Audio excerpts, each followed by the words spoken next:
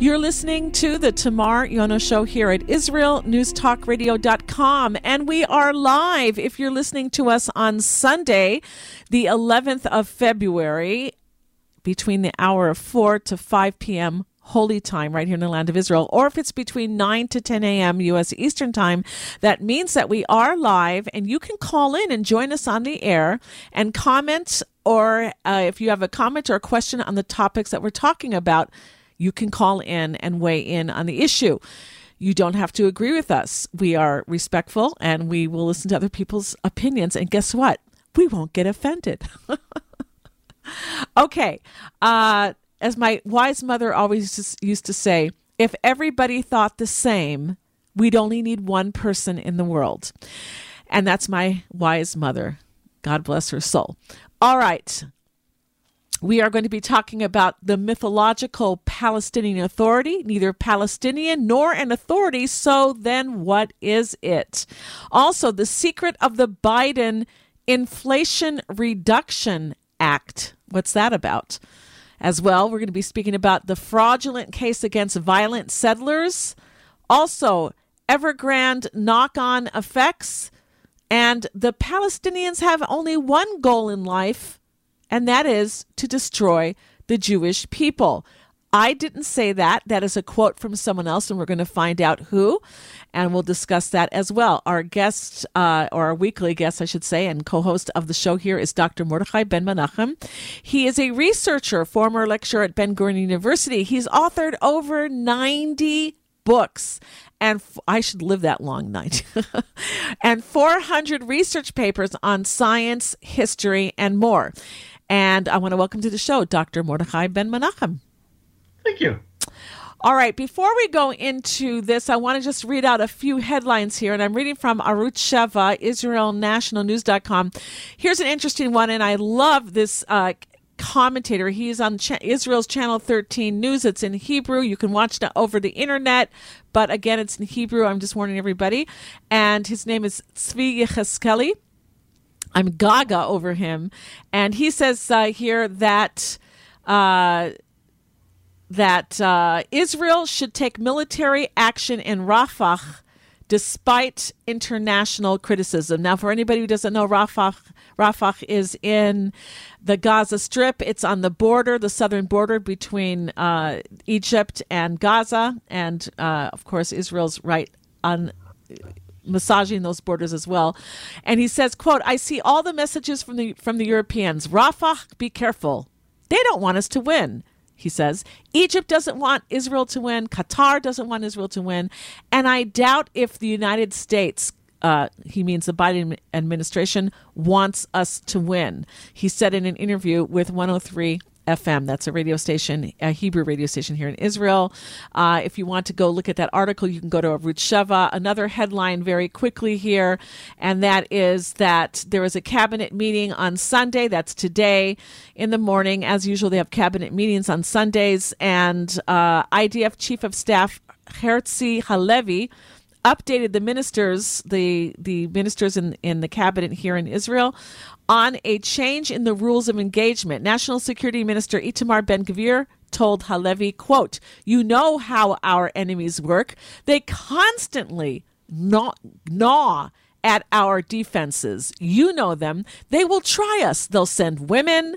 They'll send children who in the end will turn out to be terrorists. So this is what they do. I just want everybody to imagine. You have a border. You have a security fence. You have an area by the security fence that's supposed to be a no man's land where these Arabs are not supposed to approach the fence. And they constantly test us. They send kids there. They send women there in order to go to the fence until they finally cut through the fence, and that's it. And so he says there needs to be an open fire regulation for our soldiers to be able to shoot anybody. No one has business being there.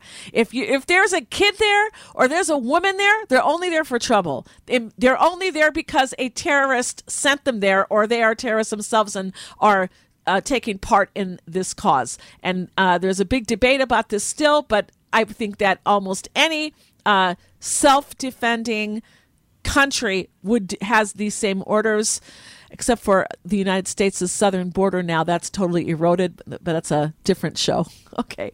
Also, a terrorist was released in a hostage deal, was arrested. Guess what? A Hamas-affiliated female terrorist was released as part of the November deal, and she was arrested again now while attempting to enter Israel using a stolen Israeli ID. These terrorists that are released do not go back to change their ways and live peaceful lives. They continue to be terrorists. You can go read about that on Arutz Sheva. And the last article or headline I want to read here is the massacre that changed everything. And that is October 7th. And we have residents of Kibbutz Nir Oz.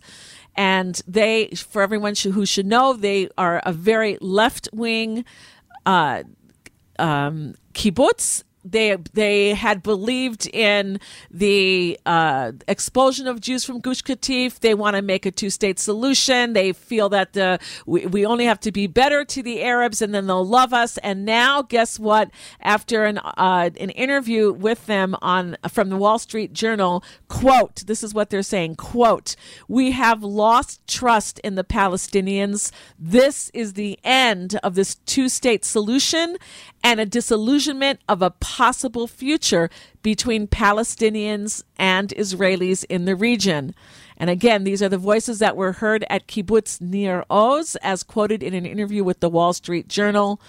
And we are going to probably touch on that on the show as well today. So Dr. Mordechai Ben Menachem, the first topic, the mythological Palestinian Authority.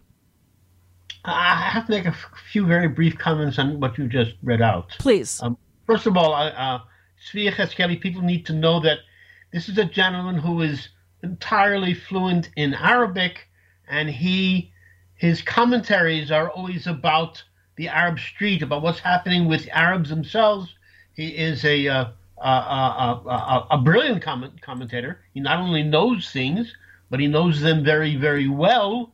And he also expresses himself very well. Okay, I'm going to make a comment on top of your comment and say not only does he speak fluent Arabic, but he has infiltrated into mosques in Europe, yes, posing as an Islamist, in order to be able to hear what they're saying in the mosques in Europe.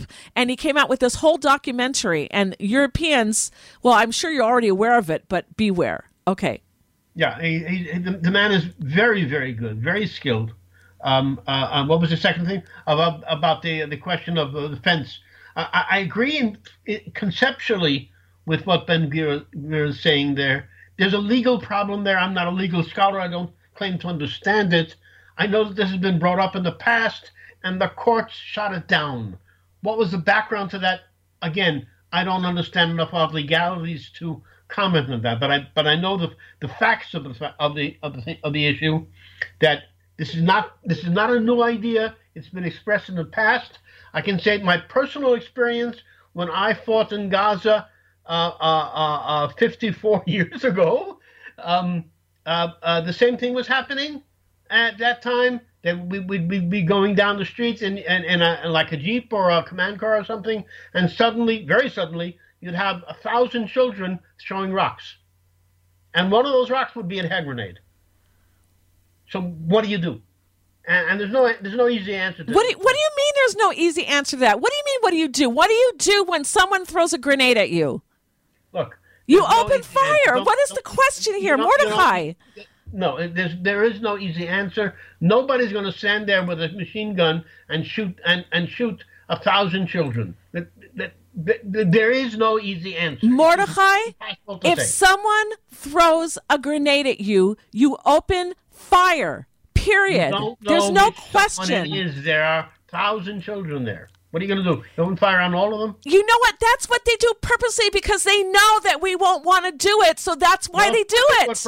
I'm hitting my head. Folks, I'm hitting my head right now. This is exactly what they do, because they play on our humanity.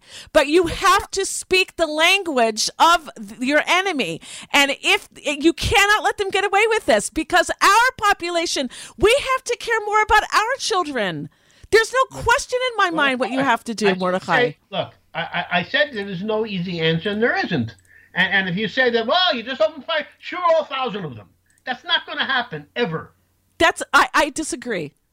Well, I disagree with this whole idea that has been ingrained in us of moral, what's it called, purity of arms, and that we're more moral than they are, and we're not like they are. It's wrong. No normal human being is going to shoot 1,000 children because you don't know what's going on. It's not going to happen. I disagree with you. I think that no normal human being wouldn't shoot at them that's throwing a grenade at you. That's what I think. But let's move on, because we can argue this all day. It's not going to happen in real life. Do you see, folks, how we are? We can hear different sides of an argument, and we don't go crazy. Was we would shoot over their heads, and they would all run and hide. But you don't shoot to kill 1,000 children. That's not going to happen. It's not even a subject that we're capable of discussing. I'm saying that if someone is throwing a grenade, I'm not talking about 1,000 children. However, if 1,000 people, wait a second, if 1,000 people are throwing a grenade at you, then you have to do what you have to do in order to protect your people. Tamar, I define things well. I said you're going down the street in a vehicle, and suddenly there's a demonstration with 1,000 children throwing stones, and one of those stones is a hand grenade. There are no easy answers. Life is difficult. Life is complex. You can't just say, "Oh, well, shoot them all and to hell with it." I didn't say shoot them all. I did not say that. I said if someone throws a grenade at you, you open fire. That's what I said. You don't know who it is. There are 1,000 children. Okay. Let's move on. I think we both made our points. What was your third item? I forget what you said, the third item? I don't know. I think I was having too much fun arguing with you. Oh, okay. Well, you read out 3 items. I forget what the third one was. 3 items? Oh, okay. So there was Ben Gvir saying to open fire, and then there was a terrorist that was released in November, and now she was arrested again. Yeah. Okay. So, and we need to just comment on that. That is extraordinarily common, and of course the best or worst, whatever you want to say, example of that is Tamar himself, who is exactly that. He was in prison for many years. And as soon as he got out of prison in a wholly asinine prisoner exchange, where we gave up 1,020 prisoners for one soldier. That was Gilad Shalit. Totally ridiculous deal that was made. And he went immediately to become one of the heads of Hamas, and so he is the head of Hamas in Gaza, and was planning the October 7th massacre. Yes, he's the instigator of this entire war and everything else, blah blah blah, etc. I mean, but this is extraordinarily common. It's very uncommon. It's not unknown. It's uncommon for these people to be reformed after having gotten out of prison. There are some examples of Palestinians that have become actually fantastic people, and some of them have converted. I know of some that have converted to Judaism, some that have converted to Catholicism, and etc. etc. I mean, a lot of this does happen, but it's rare, unfortunately. And if I can just stick something else in here, since you're talking about it, I lead a class in Tanakh, which is the Bible, and we're reading the book of Joshua right now. And a person can ask, wow, it's like so hard for us to accept that, Joshua goes in there and he gets rid of all of these Canaanites that are living there. It's like, it's just so against us to have to like stomach this, that he has to go in there and get rid of them all. But our sages say that God doesn't make anybody evil. It's a choice that people make. And these Canaanites that were living in Canaan, that was promised to Abraham, our forefather, and they knew it, by the way. And when we came in, before we came into the land of Israel, which was called Canaan at that time, Joshua sent out letters telling everybody, listen, we're coming in now to take our inheritance. You have 3 choices. You can either leave and go someplace else, go to New York, London, Paris, to have a nice life. I'm making a joke here when I say those cities. But you can go somewhere else and make a nice life somewhere else. Or you can stay here, you can stay in your homes, you can stay with your businesses and live a nice life, but you have to give up your evil ways. You have to give up throwing your children into fires and sacrificing them for your pagan gods. You have to basically accept the 7 laws of Noah. You have to pay taxes because we're going to be building roads and having an army to protect everybody. And, there are things that everybody has to pay for. We all have to pitch in together. So that's what you can do. Or you can stay and you can fight us, not want to give up your evil ways, and you can fight us, but we're letting you know you're going to lose.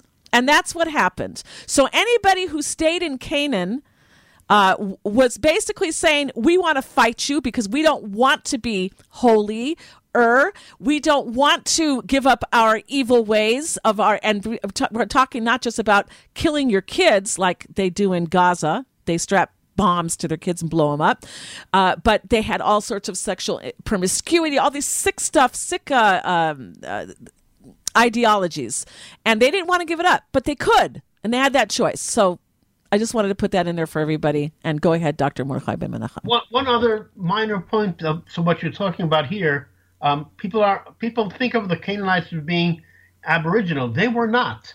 They arrived at the same time as Abraham.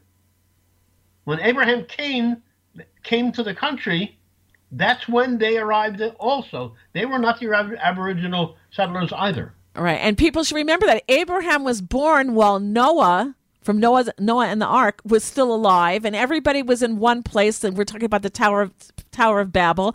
And after that, there was a disbursement, and Abraham was alive during that time. So go ahead. Yes. Okay, so that just proves your point. Okay, 54 years of what do you call it? How do you say it in English? Chatifa, of when they were both alive. Yes, Noach and when their lives intertwined, or 54 years in common. Okay. Anyway. So let's talk about the so-called Palestinian Authority, which is neither, as I said, neither Palestinian nor an authority. Okay? Yes. So, I thought one of the big questions that everybody seems to be talking about, what's next after the war? Well, let's give that a little bit of thought for one moment here. Well, Hamas hates the Palestinian Authority, and the Palestinian Authority hates Hamas. I remind everybody that when Hamas took over the Gaza Strip 1 year after the Palestinian Authority took over the Gaza Strip from Israel, 1 year exactly, the first thing they did was they murdered all people that were in any way connected to the Palestinian Authority. Most of them they threw off buildings, but they killed all of them. They did not leave a single one alive. So Hamas hates the Palestinian Authority. Palestinian Authority hates Hamas. They both hate the Palestinian Islamic Jihad. Hamas Qatar and Hamas Gaza mutually hate each other. People from Jenin hate the people in Hebron. People in Hebron hate the people from Tulkarem. Tulkarem hates the people in Gaza. Everyone from Gibraltar to Persia hates Gaza. Everybody. There's nobody in all of the Middle East that likes the people from Gaza. Remember what happened in 1991 when Saddam Hussein went into Kuwait and there were almost 500,000 so-called Palestinians working there in Kuwait. They sided with Saddam Hussein. When Saddam Hussein was defeated and expelled from Kuwait, they were expelled as well. In the Middle East, hate means one thing and one thing only. Kill, kill, kill. Since the time of al-Husseini, in other words, we're talking about the early 20s of the previous century, right? Arabs of the land of Israel were certain the entire Muslim world would unite for Al-Aqsa and against Jews, and actually worked for a little while. I mean, but it broke down completely in 1973 with the Yom Kippur War. Biden, Blinken still call for the Palestinian Authority to rule Gaza. Except they despise utterly both the Gazans and the concept of democracy. Nobody there wants the Palestinian Authority to rule Gaza. Certainly no Gazan wants them in there. That's why they were thrown out to begin with. As I said, they already tried that, and all of them are dead. It's not just they failed, they're dead. Does Biden, Blinken, do they actually understand the word dead? I mean, the Palestinian Authority would have to be utterly morons to even attempt to rule in Gaza today. They will all be dead. It's really a fascinating subject. Why the American maladministration continues to insist upon this utterly obnoxious and ridiculous idea. Nobody wants these so-called leaders, not even themselves. I think it's because they want Israel to be weak. Yes, of course. But, okay. but they can propose a lot of things to make Israel weak, not something which is absolutely absurd. You don't have to be a stupid to make Israel weak. There are all sorts of things that they can do. Why propose something that anybody with a brain knows will fail immediately? It won't last weeks. Okay. So Rajub just claimed that Hamas in Qatar, and remember Hamas in Qatar and Hamas in Gaza are not the same organization. They share the name. That is all that they share. The Hamas Qatar, they're all billionaires. And the leaders of Hamas in Gaza, poor people, poor unfortunates there, they're only millionaires. They're not billionaires. So they don't like one another. So Rajub just claimed he's the number 2 man in the Palestinian Authority. Just claimed that Hamas Qatar is willing to make nice and join the Palestinian Authority. Nonsense. He can make that claim all he wants. It'll never happen. Every Pali leader, while they all love to hate, are all kleptomaniacs, willing and eager to sacrifice untold quantities of Arabs for their own enrichment. Remember, a fourth of all Hamas rockets shot from Gaza land in Gaza, killing their own people. A fourth of all rockets shot from Gaza. So and of course they know this very well. While they're killing their own people, they know that they're doing that. Okay? Yeah, but then all they blame really Israel. All they care about is their own enrichment. Arafat did it. Abu Mazen and Rajub did it. Mashal Hania Sinwar Mazouk all did it. They're all worth billions of dollars. All of that money is stolen. And it's stolen from the morons that call themselves Europeans and the idiots in America that still supply this money to the so-called Palestinian Authority or the Hamas or whatever. It almost always gets stolen. The Palestinian Authority, people need to understand, it is itself made up of 12 separate factions or groups. It is not a unit in any sense of the way. It's not a political party. It's not a political entity. It itself, the Palestinian Authority, is made up of 12 separate organizations. Hamas is composed of many as well. All of these organizations are viewed as corrupt by the Arab street, but the West has never allowed honesty to interfere with their agenda. Hamas Qatar steals billions. Hamas Gaza steals flour, sugar, and cooking oil, a lot of it, 70,000 tons since the war began, has been stolen by Hamas in Gaza. 70,000 tons have been stolen by Hamas. Okay. And it's unbelievable. People still cry that we don't allow enough humanitarian aid to go in there. The Gazans are starving. Yes, they're starving because Hamas is stealing their food. Details. It all goes to UNRWA, and UNRWA is a branch of Hamas. Again, UNRWA is the United Nations branch of Hamas. 90% of the people employed by UNRWA, of the Arabs that are employed by UNRWA, are members of Hamas. 90%. 90%. The head of UNRWA just came out with an article, I think it was today or yesterday, what was it?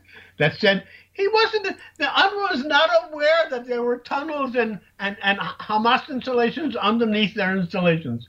I mean, either he's a total moron or he's a liar, because we have found, and this is not an exaggeration, that every single UNRWA installation, a school, a clinic, anything owned by UNRWA had tunnels underneath it. Every single one, not a single. They didn't skip one of them.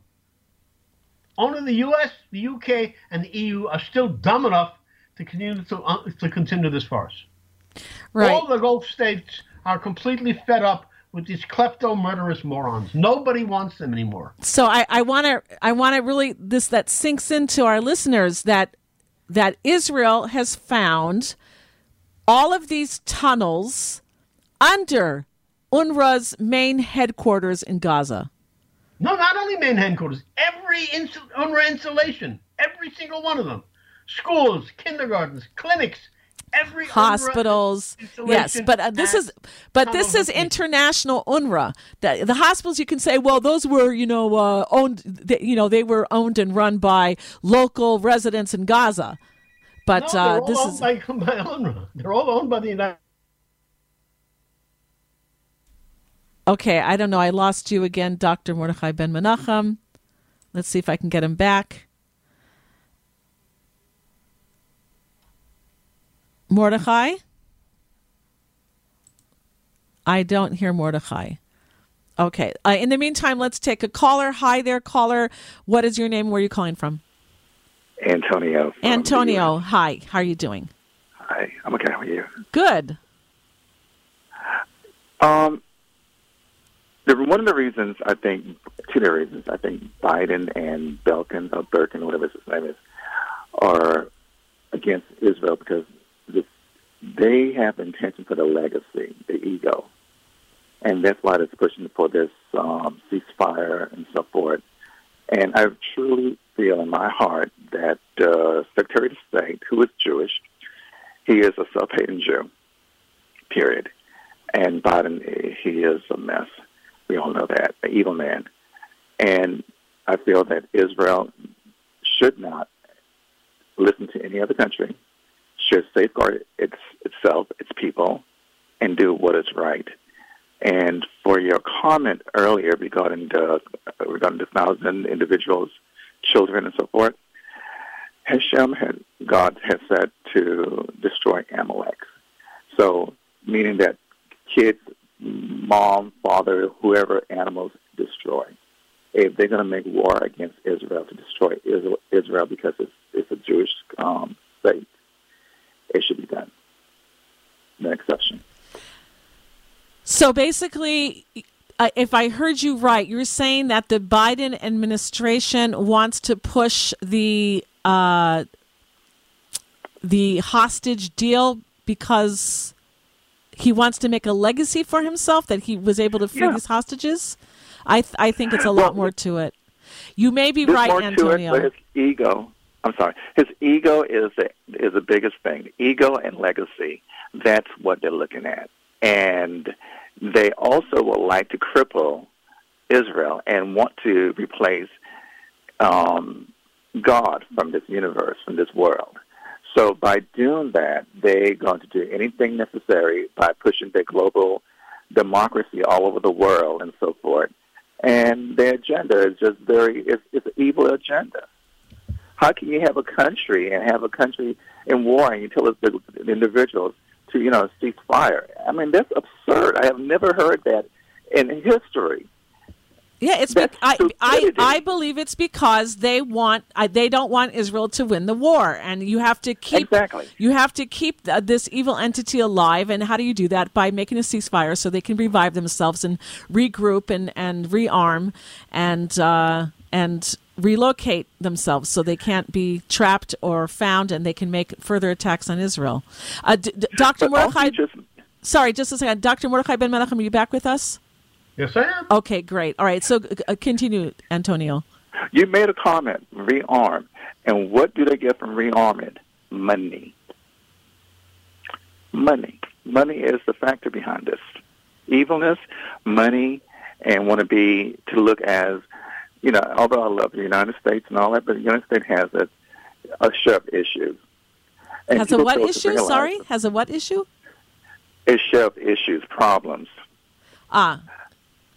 Okay, well, America is a wonderful country, but it's under attack from the left globalists, and they want to destroy it. and they're doing a good job at it. So what can I say? It's a pity because, we all love America.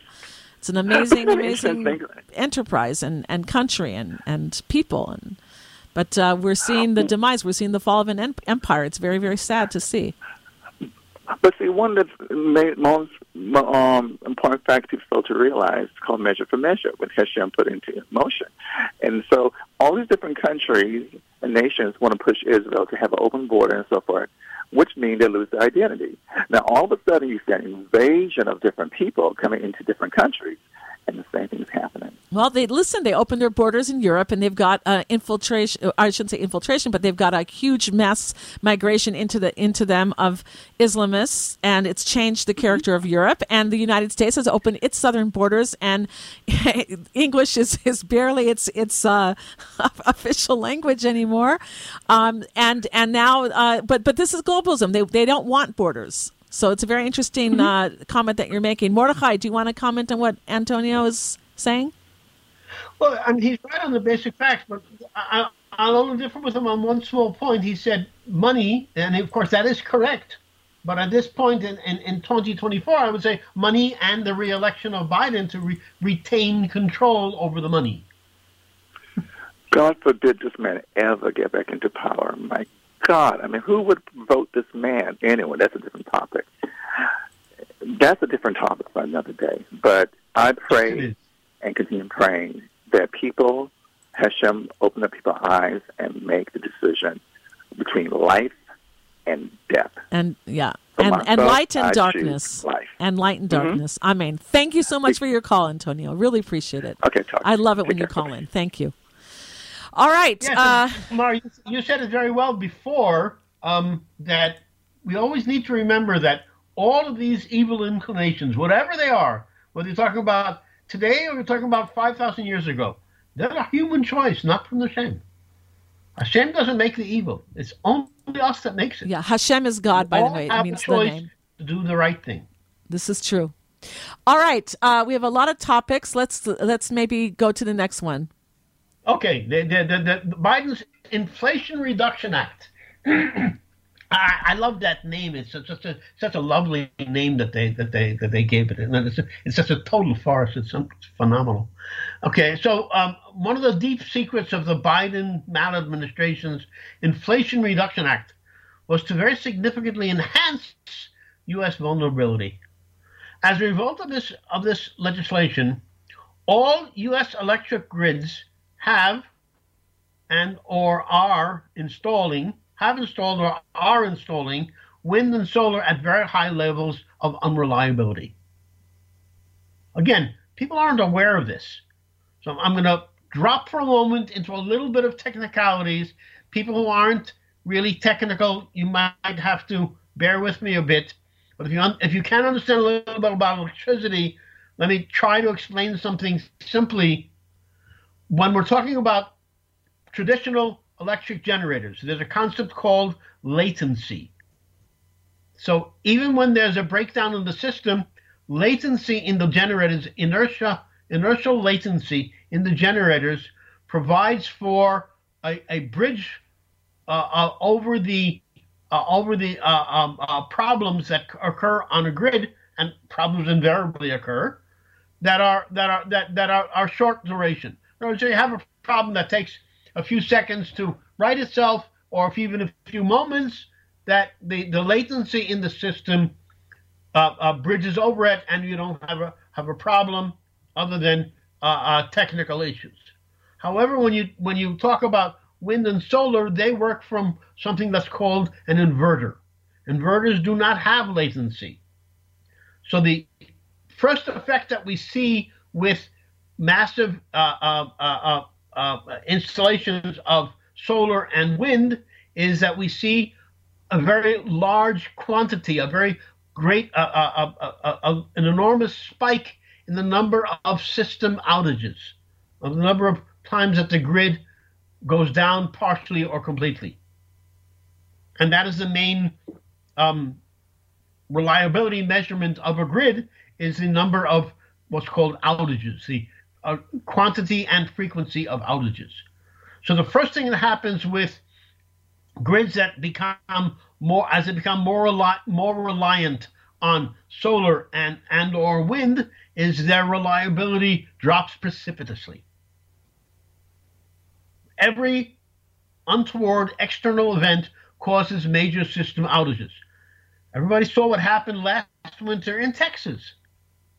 Just because it was unusually cold, major portions of the grid went down because they were relying on wind, and wind doesn't work well in cold weather. Neither does solar, of course, because if it's very cold, then you don't really have sun, right? So people need to understand what the real objective of the Inflation Reduction Act was. It was to increase unreliability of the electric grid around America. Now, someone might counter that and say, well, that was a knock-on effect. They didn't really expect that. They didn't know that was going on. They were warned. They knew exactly what they were doing. These things have been well documented now for at least 50 years, 5 decades. It should be their job to know anyway. Sorry? It should be their job to know. Yeah, obviously, yes. But I'm saying, even if it's not, the people that are in the electric industry, the people in the what is it called in America? The Department of Energy, I think it's called. These are professionals. They do know this. This is stuff that I taught in university decades ago. So then what are you saying, that they sabotage themselves? Is that what you're saying? Absolutely. There's absolutely no doubt that it was intentional. And the reason? I don't know if the word sabotage is appropriate. The motive? Here, but there's no doubt that they knew that they were causing a very significant spike in unreliability. What is the motive? You want me to read their hearts? I can't read their hearts. Well, just put two and two together. What would be their motive? I know what happens. I know the facts. Why would anyone want the electric grid of the United States to be less reliable? If they're trying to destroy the United States. That's the only thing I can think of. Okay, maybe I don't. I'm taking the scientist side here. Scientists, all I look at is what happened. I look at the facts. I don't look at things that are amorphous that I don't know how to define. All right, so we will leave this in the laps of our listeners. They can make their own decision what they Okay, but let me just complete this issue with one other item. How does this relate, the Inflation Reduction Act, how does this relate to the Middle East? Okay. Again, everybody tends to think in silos, but very few things, and certainly not the energy industry, are in silos these days. Everything is at some level has global effects. So what happens? Okay, so Iran just attacked a Tower 22 and killed 3 Americans, and Iran has been attacking in the Bab el-Mandeb area from Yemen, and Iran has been attacking the United States forces throughout Syria and Iraq for years now. And everybody's saying, well, why did it take Biden an entire week before he reacted to that? I'll tell you why it took them. Iran knows that it can and does blackmail Biden. If he attacks Iran between now and November, the price of oil will skyrocket. No president in American history has ever been reelected with an approval rating below 40%. Biden's is at 35%. Harris is below 30%. The key to re-election for Biden right now sits in Tehran. What do you think that he's being blackmailed about? Oh, I think that's very obvious. By the way, it's not me that originated this thought. I heard this today from none other than Jack Keane, a former vice chairman of the chief of staff of the American Army, a 4-star general. And he said that Biden is being blackmailed by Iran. It's very obvious. Iran right now can kill Americans with impunity because Biden basically, if he does anything, if he acts correctly, look, let me rephrase that. Thinking logically for a moment, The logical reaction to the killing of the 3 service members, at least, should have been to totally take out Karg Island. Karg Island is the primary transshipment point for Iranian oil. 90% of Iranian oil goes to China. So by taking out Karg Island, you punish both Iran and China, both of whom are opponents of the United States today. Biden decided not to do that. What did he decide to do? He decided to bomb targets that have already been bombed tens of times, and there's nothing there. He's bombing sand. Why did he do that? Did he do that because the entire United States Army is composed of people who are unintelligent, don't know what they're doing? I don't quite accept that. All right. But so Biden is the chief of staff. Okay, so if you don't accept it, so what do you think? Common sense. What do you think? I think he's being. I said. He's being blackmailed by Tehran. About what? Being blackmailed about what? If you want to get reelected, you will keep your hands off of us, and we will continue to do what we're doing. You think he's actually going to run? Sorry? Do you think he's actually going to run again? Oh, that's a very interesting question. My personal opinion, and I have no facts to support this essentially, is that at some point the Democratic Party is going to wake up and say, hey, guys, we have a real problem here. This guy is not electable. But that's just my opinion. And then switcherino for Michelle Obama or Hillary Clinton. No, I don't think Michelle Obama has any chance of winning. I don't. Michelle Obama hates politics. She always has. So I don't think it's very. I think the only way Michelle Obama would possibly run is if she's absolutely assured of winning, and I don't think even the Democrats, despite their amazing honesty in the previous elections, can promise her that she's absolutely assured of winning. Well, you know what they say: it's not who votes; it's who counts the votes. But we'll leave that right there. It's the other Joe that said that, actually. We're running out of time, and I want to go on to the next topic. Okay, the issue of the case against the violent settlers, quote unquote violent settlers. Yes, I'm sorry, I have a hard time discussing this subject without chuckling. It's so phenomenal. Let's just a word of background here. 165 countries recognize Israel around the world. 28 countries do not. In the past 12 months, 13 Israelis were murdered by Palestinians in Jerusalem and 17 in the West Bank, not counting those slaughtered on October 7th. Okay? So that's a little bit of background. So how are these so-called violent settlers, how is this counted? Nobody's aware of this. There's an organization,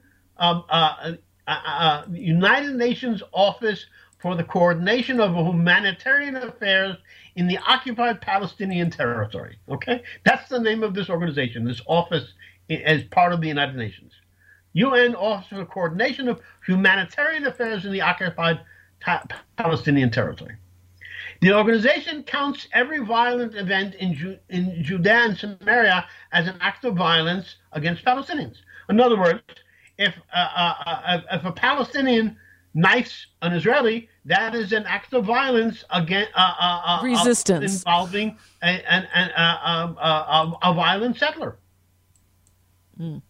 Yeah, they call it resistance. He's just resisting. Yeah. So what they do is, no matter who initiated the violence, if a Jew initiated it or an Arab initiated it, it is violence involving settlers. All violence involving settlers are counted one-dimensionally. Again, you don't believe me? Well, you can go to their site and you can actually read it. Okay? Just to give a couple of really quick examples. Abd al-Karim Badi, a 21-year-old, was shot by an Israeli settler after entering the settlement armed with knives and explosive devices. Okay? That's Israeli settler violence. 42-year-old Tarek Yusuf Ma'ali was shot by an Israeli settler after trying to stab the same settler in a field. That's settler violence. Mohammed Falah Abdallah Sihada, a Hamas terrorist, was killed after murdering 4 Israelis, including 2 minors, by shooting them to death outside the Jewish community of Eli. That's settler violence. I want all of our listeners to remember that when you read in the headlines about settler violence, remember what Mordechai Ben Menachem is reading to you. Okay. Don't believe me. Go out and look for it. I mean, this is public information. It's unbelievable. After 124 days of fighting in Gaza and the north, a total of 562 Israeli soldiers have died, including 373 warriors who died on the 7th of October. Even a single death is immensely tragic for the entire family. Don't anyone misunderstand that I'm trivializing death in any way, of course. And quite a few are entrepreneurs with employees who depend on them, so that every single death gravely affects many in many ways. But what we need to understand more than anything else is that, and I've said this in previous weeks, every commentator around the world who claims to have any knowledge of military affairs, and speaking of people who are very senior. I mean, I've quoted, for instance, Colonel McGregor, who I admire personally. But he was saying that there would be between 500 and 1,000 Israeli dead every week if we invaded. Every single one of these commenters has been proven totally wrong. Thank God. Totally. The Israeli Defense Forces have been phenomenally successful at every level, including the ratio of civilians to fighters being killed. This is unprecedented in the history of warfare anywhere in the world at any time. There have never been so few civilians killed by the army as in this war. Never, ever in any place in the world. This is also Israel's longest war. We've never fought a war so long since the Hakamat HaMedinah, since the beginning of the state. The second longest. The War of Independence was I just said since the War of Independence.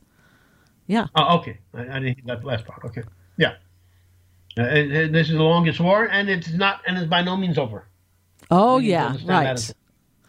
Sadly, that is correct. Yeah. I mean, Israel's just waiting for the other shoe to drop, that the Hezbollah is going to make it so we can't just keep this at a low boil. They're going to, that's what I believe is going to happen. But go ahead. I don't think so. I don't think that's the case. Really? I think that Hezbollah is being prevented by Iran from actively entering the war. Hezbollah is Iran's forward line of defense. In other words, they are saving Hezbollah for when they are attacked directly. And unless they are attacked directly, they will not, in my guess, my personal opinion, they will not allow Hezbollah to be destroyed. Well, interesting. Okay. We shall see. All right, keep going. Okay. So I want to mention just something. People aren't aware of this so much. People might have heard of this company in China, Evergrande, building company, $500 billion of debt has been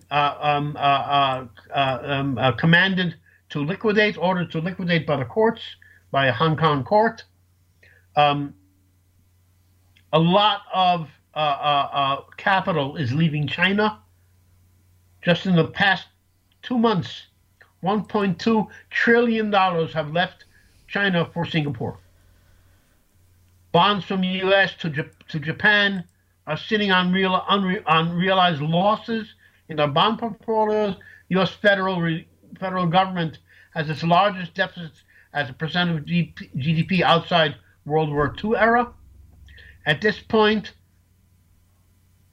everyone should be aware of what's going on in the economy. I don't want to speak on this at length. We don't have the time, and this is not our purpose today. All I can say right now in terms of financial planning at an individual level, everybody should have today a plan B. And if you wish to base it on a national economy, what should one look for? An economic base based in commodities and technology with augmentation in food, either agricultural food or food tech, weapons, and either energy or broad diversification. And of course, if you're Jewish, you should base your economic planning at least at some level here in Israel. Israel, as amazing as this may sound to many Americans because they're being fed nonsense by the American media, economically, even with the war, Israel's economy is much stronger than any European nation at all. Any European nation. Every single European nation. Remember, with all of the sanctions against Russia, Russia in 2020 to 2023 had a healthier economy than all 7 G7 nations in that grouping. The healthiest economy in Europe is Russia. As amazing as that may sound, with the war, with the sanctions, the healthiest economy in the entire area of what's called the OECD is Israel. And people just don't know that because they're not being allowed to access the information. And it's really crazy. So Evergrande is significant. It's a big thing. $500 billion in debt from one company with over 20 million apartments unfinished is not a trivial item. It will affect everybody at some time at some level. People need to be aware of this. At very least, it will affect the price of steel, for instance, for construction. This is a big deal. Okay, so we'll go to the last item. Last item, I'm actually just reading something that somebody posted. I'm reading a post. So, a gentleman by the name of Ido Halbani posted on X on the 2nd of February. And I'm reading it, quote, "The following tweet was published by a brother of an Israeli soldier returning from Gaza. My brother returned from Gaza and wanted to share what he saw. These are his words." I'm quoting from the quote, okay? "What you see on social media is nothing.